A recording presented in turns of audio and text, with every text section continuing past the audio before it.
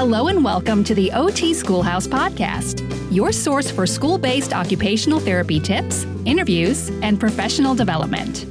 Now, to get the conversation started, here is your host, Jason Davies. Class is officially in session. Hey there, everyone, and welcome to another episode of the OT Schoolhouse Podcast. Thank you so much for joining me today. My name is Jason Davies, and I am a school-based occupational therapist down in Southern California, but I love interacting here on the podcast with all of you, no matter where you are. We have international listeners. We have listeners from the UK, from Australia, and of course, United States of America, Canada, and I love knowing that you're out there listening, gaining from this experience, but I also love hearing back from you, whether it be on Instagram, Facebook, or even an email at jason@otschoolhouse.com. Really love hearing from all of you. So please, if you love this episode, let me know. You can also leave a comment down in the comments if you're listening on Apple Podcasts. Really appreciate any review. It can be a 5-star review. I would love that, but I'd love any review just as much. It helps me to grow. So let's get into today's content. Today we have on Dr. Cheryl Zylstra and Dr. Beth Pfeiffer. Cheryl Zylstra, she is a school-based OT by trade, and she is actually the primary researcher on an article that we're going to be discussing today. And we are so lucky to have her on because she's going to be here talking about her article. We also have on Dr. Beth Pfeiffer, who was actually the researcher, the academic behind the article. She helped Cheryl with making sure that everything was going according to plan on this article. And she's going to give us insight as well as Cheryl on kind of what this whole experience looked like, as well as what we led to, what the outcomes led to. And so I'm super excited to have both of these amazing occupational therapists on the show today to really give you an idea of how this research came together, what the outcomes were, and even maybe what you could do if you would like to dive into research yourself. At the very end, we talk about some of the barriers and facilitators to research. And so be sure to stick around for that, as well as everything about the article that is titled Effectiveness of a Handwriting Intervention with At-Risk Kindergartens. This article was published back in 2016 in the American Journal of Occupational Therapists, and the researchers were Dr. Cheryl Zylstra and Dr. Beth Pfeiffer. So enjoy this interview with them talking about their article, Effectiveness of a Handwriting Intervention with At-Risk Kindergartners. Good morning, Beth. Good morning, Cheryl. How are you doing today? You know what? Let's go ahead and start with Cheryl. I'll give you a chance to speak first. Oh, good. Thank you. Thank you for having me. I'm excited to talk about one of my favorite subjects. Awesome. Yeah. And I'm excited to have you on, excited to let you share your research. You know, there's so many school-based OTs out there, and it's hard to find time to read the research. So I'm happy to have you on here to share a little bit about what you did. And over to Beth. How are you doing this morning? I'm doing well. I'm delighted to be here with both of you today. Well, thank you. I'm really happy to have both of you on, and we're going to talk about so much today. But first, I want to actually give you both the chance to kind of share a little bit about your OT career, how you got to where you are today. So, Cheryl, would you like to go ahead and start? Sure. I've been an OT for over 30 years, kind of stopped counting at 30. Spent the majority of it in pediatric practice, but not all of it. And then the last 6 years or so, I've been teaching full-time at the University of Puget Sound. Awesome. And what about you, Beth?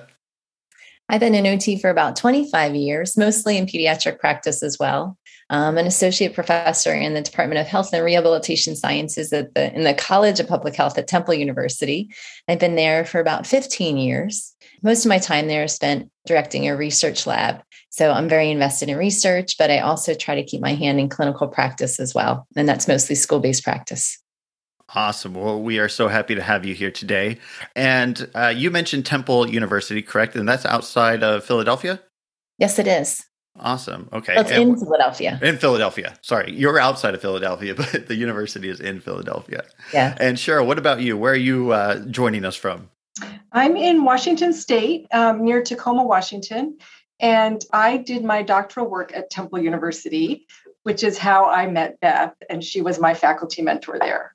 That makes so much sense now. It's like, how do people from two different areas of the country come together? And university and graduate school research, that tends to be one key way. So that's awesome that you guys had that opportunity to come together in that way. All right. So let's go ahead and jump into the research that you conducted. Cheryl, it sounds like you did the big part of this research, but how was Beth instrumental in this? Yeah, great question. So this was my doctoral capstone. I wanted to do research and I wanted to do something surrounding handwriting because that's an area that I'm very interested in.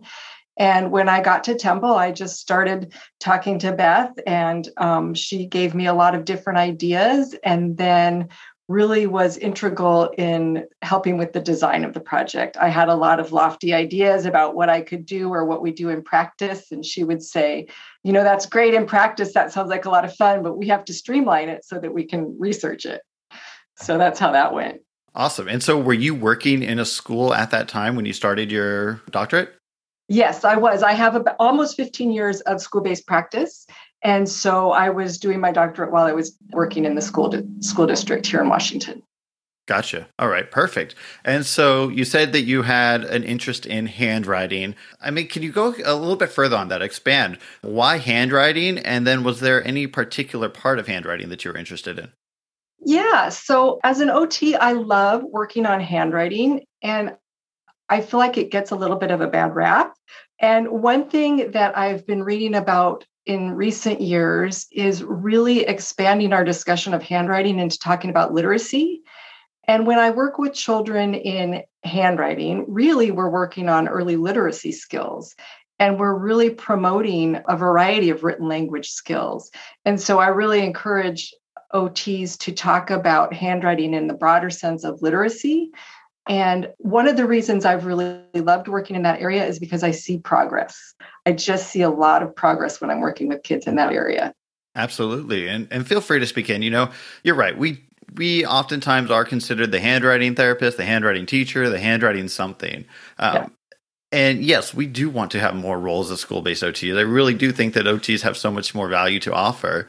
But at the same time, I don't know. Did you figure out what percentage of the day kids spend handwriting? I know that wasn't the whole point of your research, but it's got to be a large part, right? Yeah, it is. And it is in the research. It needs to be redone. But the most recent numbers said about 25% of the day for young kids. That was 25%? 25% of the day specifically spent handwriting for kindergarten, first grade age students. Mm-hmm. Wow. So a quarter of the child's day is spent basically with a pencil in their hand. Mm-hmm. That is an occupation itself, right? I mean, that is such an important part of a child's school day. So there is good reason that we do focus on that handwriting. Definitely believe you there. All right. Well, I have never done any research, but one of the things I always value in a good article is the background information and the research review, the literature that we have to look up before we even really get started with our project. As you decided to look into handwriting, what are some of the things you discovered through your literature review? And actually, along with that, how did Beth help you with a literature review? Great questions. I learned so much from the literature review. There was 2 to 3 articles that really stuck out for me, and they were really new at the time. And the first article is Hoy et al. So let me see. It's Hoy, Feder, and I've got it here. It'll come to me in just a second.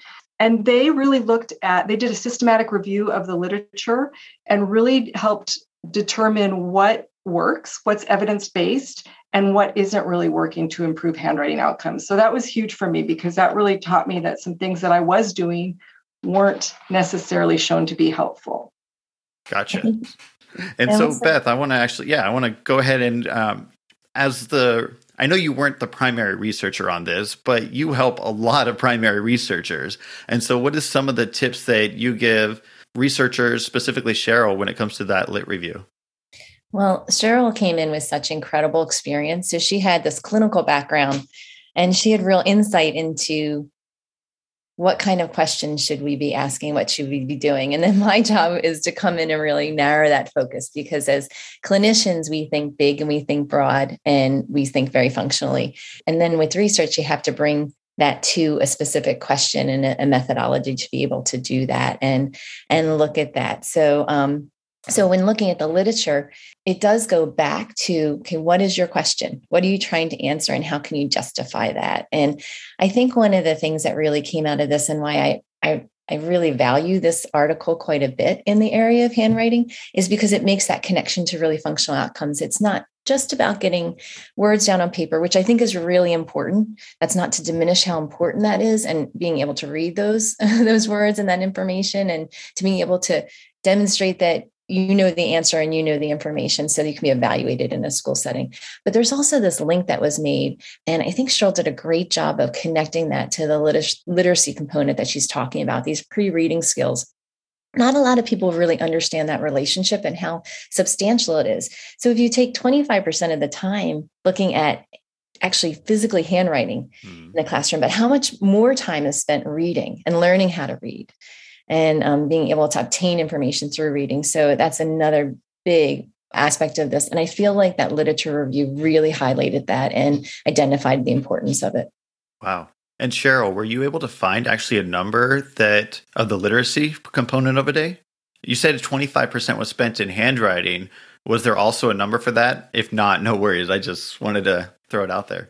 Yeah, I don't have that number, but what I do know is that researchers are talking a lot about how handwriting itself is being de-emphasized because the Common Core is so focused on reading. And so students aren't being specifically taught how to handwrite the same way that they used to be taught. But if we can go to our administrators and say, look, there's this direct link between handwriting and early reading skills, then they'll be more likely to allow this time to be spent on handwriting instruction and not just on what they consider to be reading. So it's all part of literacy. Absolutely. And, Handwriting Without Tears, as well as the Size Matters handwriting program, which I know we're going to talk about in a little bit. I always mess up her last name, so I'm going to call her Dr. Bev. She has done so much, and she continues to emphasize handwriting in the schools. And I really think that is part of the reason, not just because of the handwriting, like you're saying, but also, again, like you're saying, there's so much beyond the physical action of getting the letters on paper. There's so much more than that. So absolutely. Before we move on from the literature review part, I actually want to open up a question, and you know what? Maybe there's an answer, maybe there's not. But when you were doing your literature review, was there anything shocking? Was there anything like, oh my gosh, I can't believe this exists? Or on the flip side, wow, how come this doesn't exist? Was there anything really shocking to you? Well, thanks for getting back to that, because I wanted to mention this article. It's Hoy, Egan, and Fetter, 2011. And the name of the article is A Systematic Review of Interventions to Improve Handwriting. And that was hugely helpful for me, as I mentioned earlier, because it taught me that some of the things I was doing weren't evidence-based in terms of improving outcomes.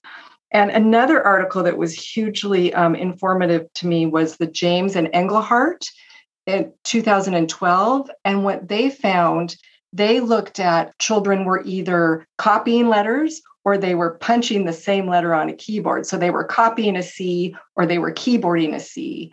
And what they found was when they were copying the letter, when they were doing the physical act of handwriting, parts of the brain lit up that were directly related to reading.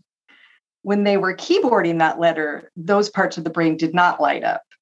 And so again, it just showed from a neurological standpoint where the physical act of handwriting was impacting the parts of the brain that are specifically related to supporting reading. So those were huge articles to me. Wow. Yeah. It's funny. You hear something on the news, right? You hear just a quick 20-second clip on the news about something. And I remember, I don't know, maybe it was about 5 years ago. It was like handwriting helps you with memory more than keyboarding does. You're actually going to remember something more if you write it down versus type it, and it's only like a 1-minute clip on the news, but you have no idea where that research comes from. They don't mention the authors or what journal it comes from or anything, but I would imagine that maybe what you're talking about right there might have had an influence on that. And it's something we all hear, but I don't think we often really hear how it was conducted and the research behind it. So thank you so much for sharing that. Really appreciate it. All right. I have to touch on this because RTI is one of my most favorite ideas within the schools. Tiered intervention, MTSS, RTI, PBIS, all of it. I love it. And you mentioned RTI in your article. And so I just want to ask you, were you able to find RTI articles out there? And if so, what impact has that had on you? Because I know RTI, in the grand scheme of things, is actually relatively new. It's been around probably around 20 years, but it's just now starting to to really get embedded. So I just want to ask you if there's what do you know about RTI? Was there any research about it in relationship to occupational therapy or in general? Yeah, there wasn't a lot of research, especially related to occupational therapy and RTI. But what happened to me was I worked in 2 different school districts at the same time. And one of the school districts I worked in was implementing RTI heavily, and the other district wasn't implementing it at all. And that's a choice. School districts can make that choice. But what I was seeing in the school district that was implementing the RTI was amazing. And so I became so interested in it, and I could see the impact it was having on the kids. And those are the kids we typically work with as occupational therapists. We don't typically work in general education settings. We're typically working with the at-risk kids or the kids that have already been selected for individualized education plans. Yeah. Yeah. Thank you so much for sharing that. Beth, do you want to add? Yeah, I think that's what really made this this research study so important. It was looking at a group of students that were receiving either RTI or that did have IEP interventions, and not much of the literature really looks at that population. You would think that most of our handwriting outcome research would look at that, but it's really with the general population. So this was really unique in that way, especially with the RTI. And I think it also provides some real important justification for why OT should be involved in RTI more. I don't always think we're there, and I think we need to be. Absolutely. And there's so much more research going on even now than there was a few years ago with RTI and OT. You have Dr. Basic, who's doing her Every Moment Counts program, where they're really embedding OT into the curriculum, into the everyday places, and other OTs are doing similar things. So I think it's awesome. All right. I actually want to come back to you, Beth, for this next question, because in my experiences, you really have to do that deep dive into the literature review to find out what you know and you don't know, and then you kind of come up with a hypothesis. That's my experience. But I want to ask you, is that right or is that wrong? Oh, absolutely. I think that when we're generating research questions, we get the information we need from different sources. And one of them is clinical experience. So someone like Cheryl, who comes in with a wealth of clinical experience in the school system, really can identify where we need to target our research. So that's essential. And that's where that clinician and researcher pairing is so important. So I think that's one area. And the other one is the literature. We don't want to be answering a question that's already been answered, right? So that's something that we need to know. Did we already do this work? Do we already know that information? Do we have the evidence? So we need to go in there and find that out. And then we need to really find out what question we should be asking. And that tells us what is missing. What do we need to know? And so that's where that literature comes into play. And that leads us right down to you, Cheryl. What was the question that was missing, and what did you decide to tackle? Yeah, so the question in a nutshell was that I wanted to answer was basically, is what I'm doing working? Is what I'm doing every day when I go to work, which is a lot of handwriting groups, a lot of early literacy groups, is that making a difference? And that's what I wanted to answer. So I have the specific question here, if you want to hear the long question. Go for it. Will at-risk kindergartners participating in a handwriting intervention group utilizing the Size Matters handwriting program improve their handwriting legibility skills? And then in addition to that, we also wanted to look at, will this OT-led handwriting intervention improve their pre-reading skills as well? So there are 2 parts to that, it sounds like. You have the reading side as well as the handwriting side. Mm-hmm. And I want to ask you, because I think every time we read an article, we have to consider all factors involved. And you specifically were looking at the Size Matters handwriting program. Was there a reason behind that? And if so, was it because you had experience with it, because you and Dr. Bev were close and you kind of knew about it, or was there research behind it? What kind of drove that decision? Yeah, I will tell you briefly, and then I will let Beth take over this question. I actually was working in a school that was using Danielian handwriting, and I had some concerns about that because there wasn't any research that I had found to support Danielian. And Danielian is when you add the little monkey tails to the letters. It was sort of supposed to promote that transition to cursive handwriting. Okay. And right as I was getting ready to work on designing the research project with Beth, the school dropped the Danielian and said, we're not going to use it anymore, which I felt was great, but it left me a little bit stranded. And so I talked to Beth and she said, well, I have this great new program that we're starting to do some research on. Let me tell you about it. And so I'll let her tell you about that connection. Oh, go for it. So Bev Moskowitz was actually also a doctoral student, and she started the development of the Size Matters handwriting program in Temple's doctoral program. So I had worked with her quite extensively on that. And then we continued to work together. She was very, very committed to having evidence for the program and evidence-based practice across the board. So that's something when she was developing this and conceptualizing it, that was something that she really integrated into the development process, as well as her long-term plan after she left the program. So we had done some work, and we had just finished a study looking at the effectiveness of the Size Matters handwriting program in the general school population. And we had really incredible outcomes, very strong outcomes that suggest that this improves legibility, this improves your handwriting. And so that's always helpful when you're starting to go beyond the initial question of, is this effective? Does this have efficacy? And Cheryl was in a place where she was looking at it with a very unique population, and one that we needed to know more information. So we knew that this had evidence that it is an intervention that can work and improve handwriting legibility. So that's a really good place to start. And now we needed to take it to this next level. And this was a really nice transition into, okay, now let's look at it with a different population.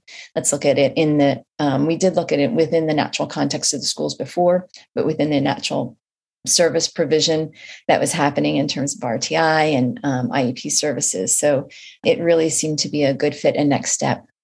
Okay, so just to kind of rehash what I heard was that the Size Matters program, there was already some research out there, and the population for that was mostly just general education, maybe middle elementary age? Yes, exactly. We had mostly elementary students in the initial study, and it was just with the general population. Gotcha. And that leads us into our next question for Cheryl then. You were going to a more specific targeted audience, and I'll let you explain that. Right. Well, I know as an occupational therapist in the schools, I wasn't working with the general education population. I was working with kids that had IEPs or that were at risk of potentially having IEPs as they got older, that were struggling with their handwriting skills. And those are the kids that I wanted to look at because those were the children that I see. Gotcha. So again, you went with kindergarten kids, right? Yes. And then it was with at risk. What termed them as at risk, or what made them at risk? How were they identified? Yeah, good question. So I typically work in what they called at the time, and probably still call, a resource room, where kids who are struggling to gain the kindergarten level skills are put to get extra time to learn those skills, basically. And so those children were a combination of children that already had IEPs or that were being given extra intervention to potentially avoid having an IEP put into place. Gotcha. So again, just to kind of not reiterate, but just kind of express what I'm hearing is that those kids either A, had an IEP, or they were already in tier 2, maybe even tier 3 of the RTI process, meaning that they were getting small group or maybe even more of an individual type of service through the resource room, correct? Yes, exactly. It was a true tier 2 because especially when I went in, I was seeing them in a group and not individually. Mm-hmm. Gotcha. All right, perfect. So let's go with that then. Explain what that looked like. What did it look like when you were working with these students? So it was really fun. Doing groups is one of my favorite things. So I would go into the classroom, and this is where, again, as a clinician, I have these ideas, but Beth, as the clinician / researcher, was really able to help me fine tune what I was already doing and make it sort of studyable. So we would go in a half an hour twice a week, and I would lead a group using the Size Matters handwriting program, and we would just have a lot of fun. We would use the principles. We had the workbooks. We would do a variety of activities that incorporated handwriting. One of the primary things that we did that is important to the Size Matters handwriting program is that we taught handwriting. So as an OT, I've been into many, many, many classrooms where teachers who are doing the best that they can and don't have a lot of knowledge about handwriting instruction are printing out worksheets from the computer and giving the students worksheets to work on their own.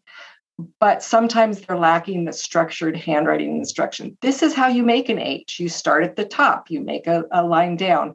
That's really important. There are some kids, they say about 30%, who are going to pick it up. Mm-hmm. But there's this other group of children who aren't going to pick it up on their own. They need explicit instruction in order to learn handwriting. Gotcha. And so you were doing this in the resource room. So were kids coming from their main classroom to the resource room, and then you were meeting with them in the resource room? Is that correct? Exactly.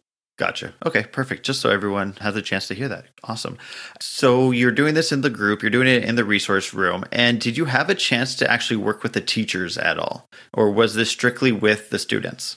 No, that's a really great point. It was really required that the teachers be an active part of the group. So the teachers were always in the room. I went in, the excellent coda that I worked with also went in with me. The teacher was always in the classroom, and the teacher's assistant was always in the classroom. And the reason that was so important is that the teacher was learning the program as well, and she was incorporating the principles on a daily basis. So that was hugely important. That's one of the concepts that the Hoy et al. Article really pointed out to me, is that practice, practice, practice. You've got to repeat what you're doing in OT outside of OT to make it work. Yeah, absolutely. I like to tell therapists as well as other practitioners that work with students that, sometimes we can spend a half hour with one student and impact that one student's life. Other times we can spend that same half hour with a teacher and we can impact 30 students' lives with that half hour with a teacher. And then the 30 students that the teacher has next year and the year after that and the year after that, just by training them a little bit. And so sometimes, Absolutely. You can have more of an impact by stepping away from the student and working with the teacher a little bit. So absolutely. All right. So when it comes to research, whenever you're going to look at the effectiveness of something, typically you have to compare it to something. And so now what were you comparing the Size Matters handwriting program to? Yeah. So Beth may be able to answer this question better than I, but I'll attempt it first. Go for it. We were comparing it to the standard handwriting practice. So teachers often come up with their own handwriting curriculum. And so whatever that teacher in that classroom was using was what we implemented in the control group. So we said, we're going to come into this classroom and we're going to do the OT-led Size Matters handwriting program. You are going to do whatever you've been doing and what's been working for you. Gotcha. Beth, did you want to add to that, or? That's exactly what I would have said as well. It's really when we're trying to do research that's in the natural context. And I think for school-based practice, it's very important for us to be implementing our interventions and looking at their effectiveness in those environments. Oftentimes you're comparing the situation to the standard practice. So, and that's essentially what it is, was what they as is services or as is intervention. So in this case, it was what the teacher was doing to teach handwriting within that context for those groups of kindergarteners. And we know in kindergarten, handwriting is something that they are starting to learn and it's part of the curriculum just naturally. So that was really what it was compared to. So we don't technically know then what the specifics of that handwriting program, if you want to call it that, is. We just know that in kindergarten, teachers teach handwriting, and therefore this was compared to that. All right. That makes sense to me. I hope everyone understands that. So then basically you then compared students who came to work with you and compared them to students who didn't come to work with you. Is that right? Yes. Okay. Exactly. Perfect. It's all coming together now. It makes sense now. And All right. in a lot of ways that we're actually comparing somewhat two curriculums. It's just that we don't have the one standard curriculum defined because that can look differently, especially with handwriting. I don't think there's standard curriculums in all the districts or in all the classrooms that are being used. Sometimes teachers make determinations on how they're going to teach that. So we're really comparing almost two different curriculums in some ways in the school setting, a very Size Matters handwriting curriculum and program, to what the standard curriculum was. Yeah. And so just to kind of wrap this up, Cheryl, did you actually speak to the kindergarten teachers at all and ask them, hey, are you using a handwriting program, or find out anything about that? Or do we know what they were using at all? Were they just using a made up curriculum, or did they have a specific curriculum that the district might want them to follow? Yeah. Again, it's often teacher specific. And I think what we're finding more and more is that I just read an article yesterday that talked about how using a specific handwriting program is important. Yeah. It doesn't necessarily matter which handwriting program, as long as it's presented in a very specific, repetitious, and consistent way. And so I do know that this particular teacher in the control group was a teacher with a wealth of experience, many, many, many years of experience, and had taught handwriting in her kindergarten classroom for 20 plus years and was using that same curriculum that she had developed over time. Perfect. No, that's fine. Yeah. As long as we kind of know what they're doing, I feel like, and know that they're actually doing it. I'd hate to measure our something versus something that isn't happening at all. And so that's great. We at least know that this teacher had some experience. They knew what they were doing. They had been doing it for a long time. And, as school-based OTs, we've all walked into a kindergarten classroom. We've all seen what they're doing. We've all seen the letters up on the wall. We've seen them using the long stick to trace the letters and kind of show the kids how they do it. And so that's just wanted to see what that teacher might have been doing. So thank you. Yeah, I do just want to add that I think this is where OTs can have a huge impact in the schools as well, because after talking to a lot of teachers, you do learn that in their education programs, handwriting curriculum or handwriting is not one thing they're very well trained in. And so they're asking us often what they should be doing, and they're doing their best, but often they are pulling things together. And it might be better to introduce them to a well-researched program so that they can be more consistent in their approach.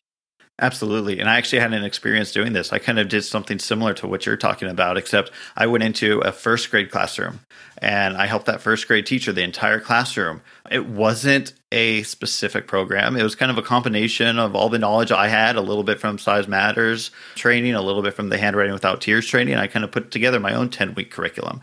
And I went into the first grade classroom. I did it.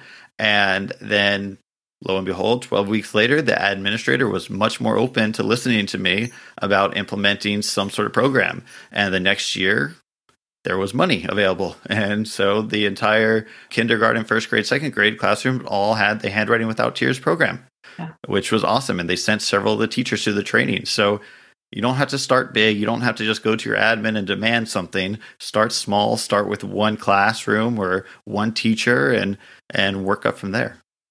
Yeah, that's great. I love that story. Thank you. So before we get into the results, let's talk about how you measured the success of the students. What tools did you use to determine if the Size Matters handwriting program was working or not working? So we started with the test of handwriting skills revised, because it's really important if you're going to be assessing handwriting that you're using a handwriting assessment. So we used the test of handwriting skills. And then we used, because we were really interested in finding out about whether this intervention would also potentially impact pre-reading skills, we used a screening tool that looked at letter recognition and letter sound recognition. So basically there was a template with the alphabet on it. The letters were all mixed up. And I would point to a letter and I would say, what letter is this? What letter is this?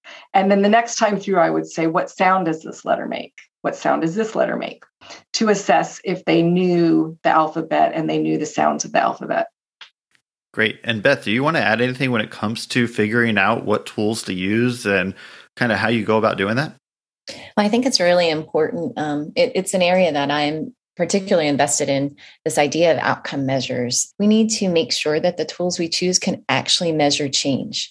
A lot of the tools, not a lot, but some of the tools that we use in practice really are to help us guide our interventions, but they're not always sensitive enough to pick up change. So it's very, very important to have a well-developed tool that you know has been used either in the past or that you know that can demonstrate that there'll be changes made. And we actually did a study specifically with handwriting, another study where we looked at the outcomes of handwriting, and it was with the Size Matters program again, and we used a visual motor integration tool. I think we used the Berry, and we used the test of handwriting skills revised. And what we found was that after the intervention, that there were substantial changes, significant statistical changes in the test of handwriting skills revised, but not in the visual motor measure.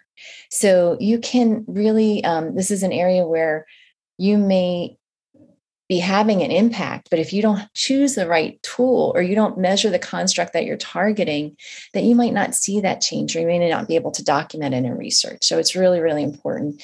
And when we were looking at the tools, the Test of Handwriting Skills Revised was a well-developed tool that had been used in handwriting studies in the past.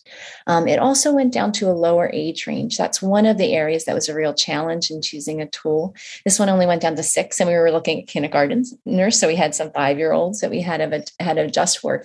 But it did go within the age ranges for the most part that we needed. So that was another factor as well. And then Cheryl actually had experience with the other assessment that really looked at kind of letter recognition and sounds. And so she had experience with that one before, and we were able to integrate that one as well.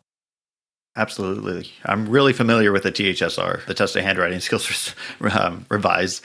It can be cumbersome to grade. You got to give every letter needs a 1, 2, or a 3.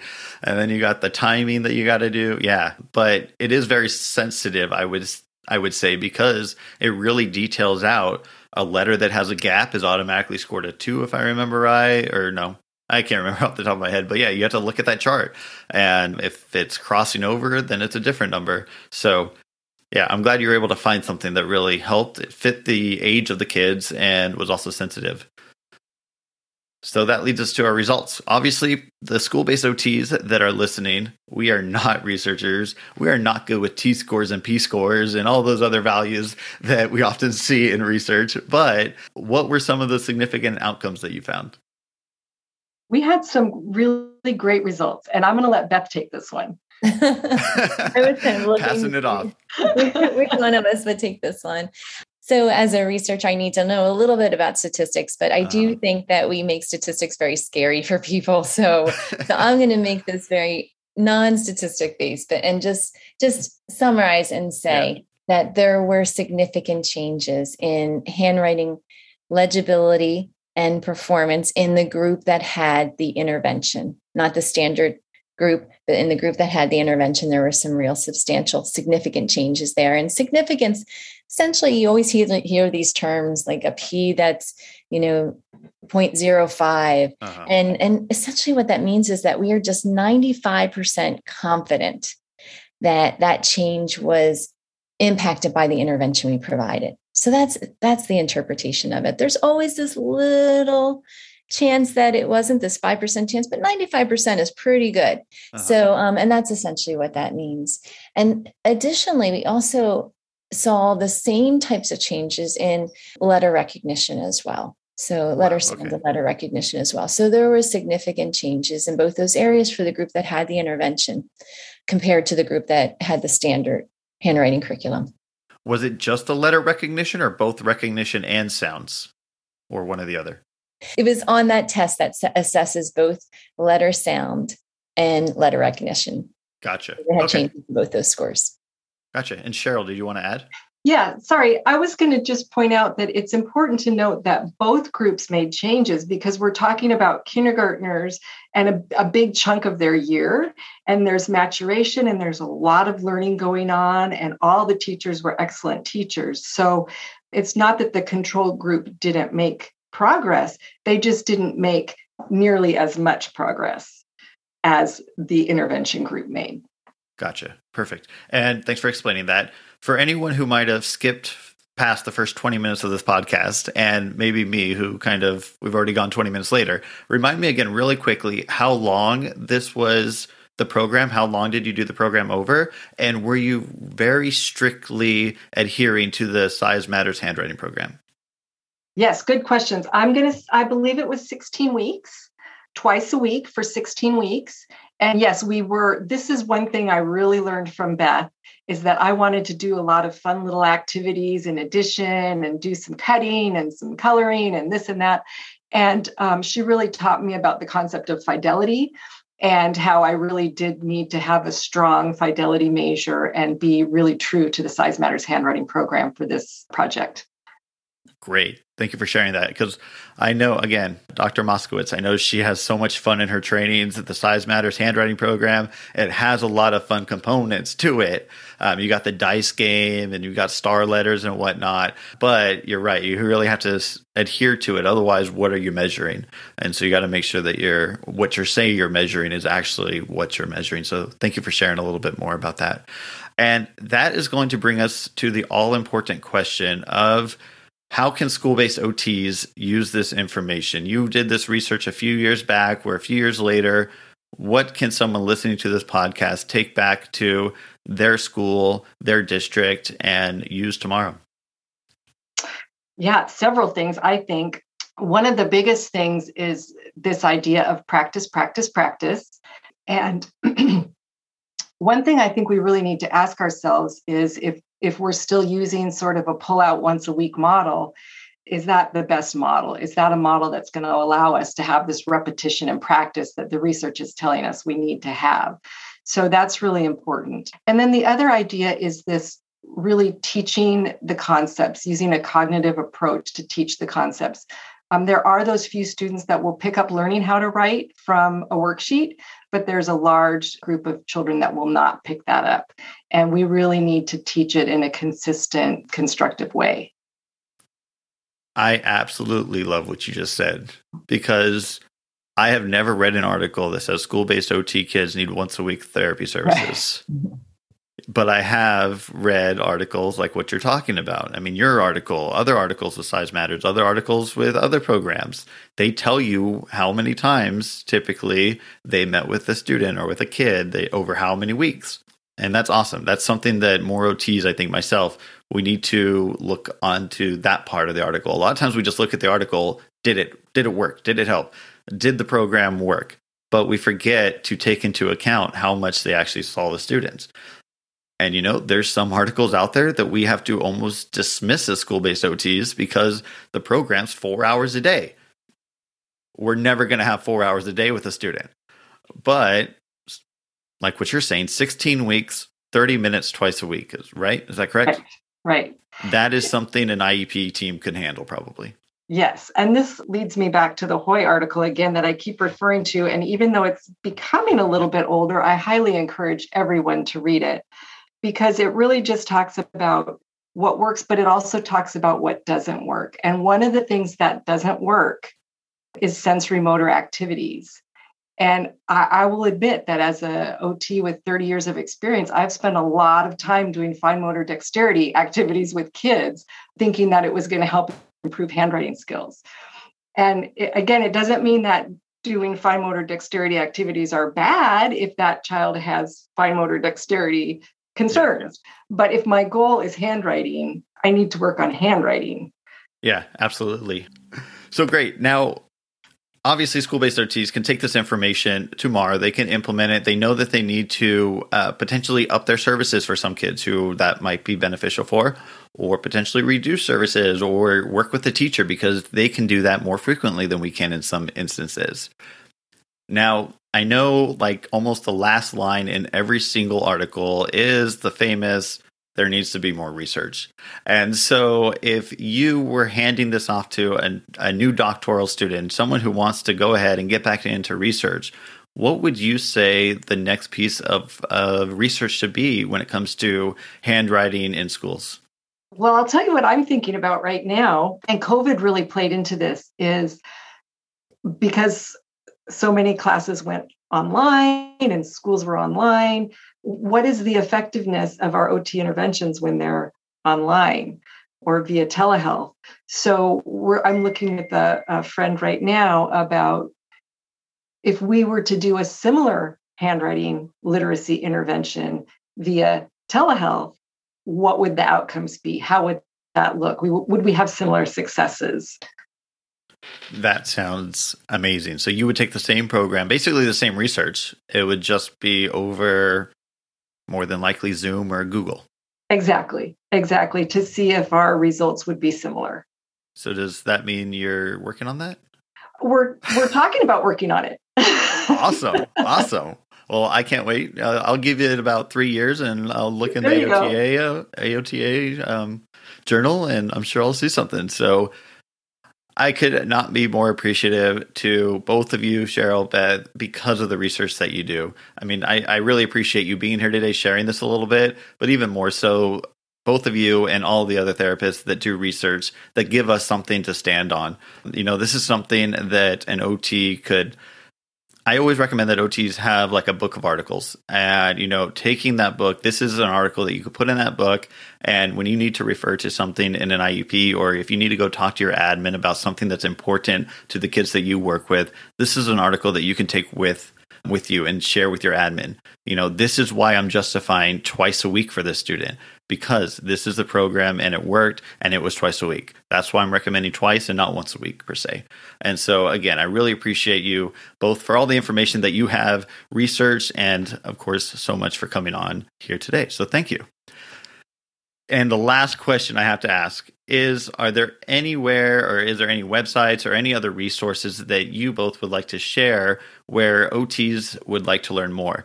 I know you've already mentioned a lot about the Hoy article, and I will be sure to put that in the show notes so that people can find that. But are there any other websites or any other resources you'd like to make known?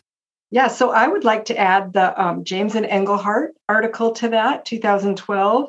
Lennon Graho and Gutman have been doing a lot of work on promoting literacy. So again, taking that handwriting and making it bigger, really talking about literacy.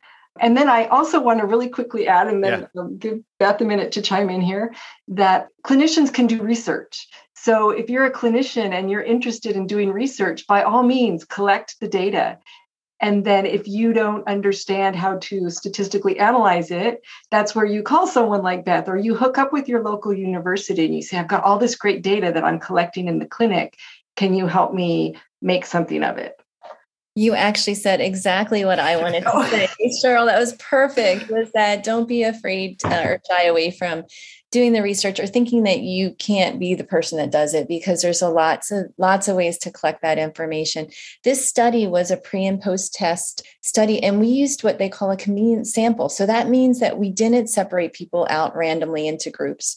We looked at them in their natural context and their natural classroom environment, and that's really important information. And you can do that. And as long as you're using measures that target what you want to know changes, you can collect that very easily, just as part of your progress monitoring. So we need to do that in school-based practice. We need to monitor our progress, and we can incorporate collecting some of this information during those times. And we can really use that to, one, demonstrate the either need for services and the value of occupational therapy, and advocate for what we think is the best approaches in that situation. Then also get that information out there to the profession to show that what we're doing and how we do it works. All right. I have a follow-up to that, Beth. What's the one barrier that clinicians come to you most with that is just an absolute myth?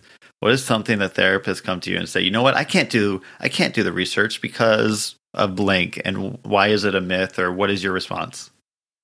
I think, and I don't think it's a myth, I think it's a reality, but time is the factor. Time and resources are always the factors that come up. And I think that it's not a myth because we're also stretched for time. We have large caseloads in school-based practice, and we have limited resources in schools. We're under-resourced to begin with. I think the thing we can, though, do to overcome those barriers are to be innovative in our thinking, and also to realize it doesn't have to be this huge project outside of what we're already doing. So we can be collecting information as part of the natural process of providing services in the schools, that we can look at some of the before and after. As I said before, we need to document our progress anyway, and that's part of school-based practice. And so we can use targeted measures to be able to do that, and then collect that information. And it can be pretty easy to then have a small research study going over time. So I think there's ways that we can overcome some of those barriers. The other thing I would encourage, I know Cheryl said this as well, working with your local institutions. There are a lot of graduate students in OT that would be delighted to help you in those settings and get that experience. And they have research requirements. So using those resources and accessing those, I think, is a really important step as well.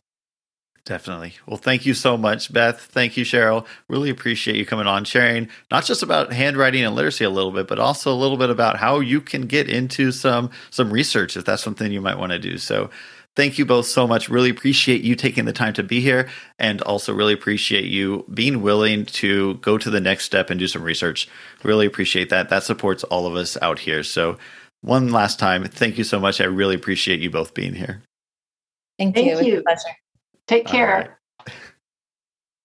All right, one more time, please give it up for Dr. Zylstra and Dr. Beth Pfeiffer. Really appreciate having them on here. Like I just got done mentioning at the end of that interview, I really do appreciate them going a little bit further, going beyond the clinician role and doing that research so that we have something to take back to our administrators to show them. Now, with that said, I want to ensure that you actually go beyond that. So be sure to click over to the show notes and read this article. We covered a lot, but it is definitely worth a quick read over to make sure you didn't miss anything.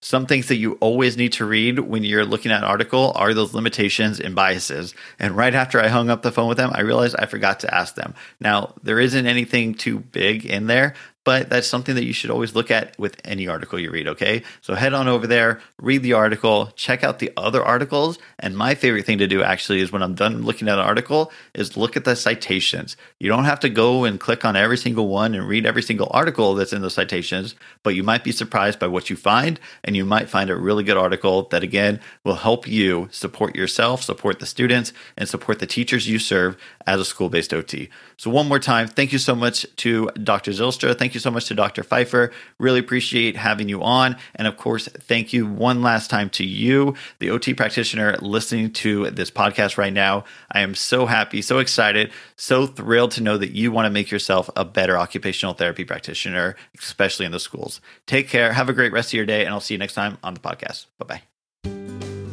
Thank you for listening to the OT Schoolhouse Podcast. For more ways to help you and your students succeed right now, head on over to otschoolhouse.com. Until next time, class is dismissed.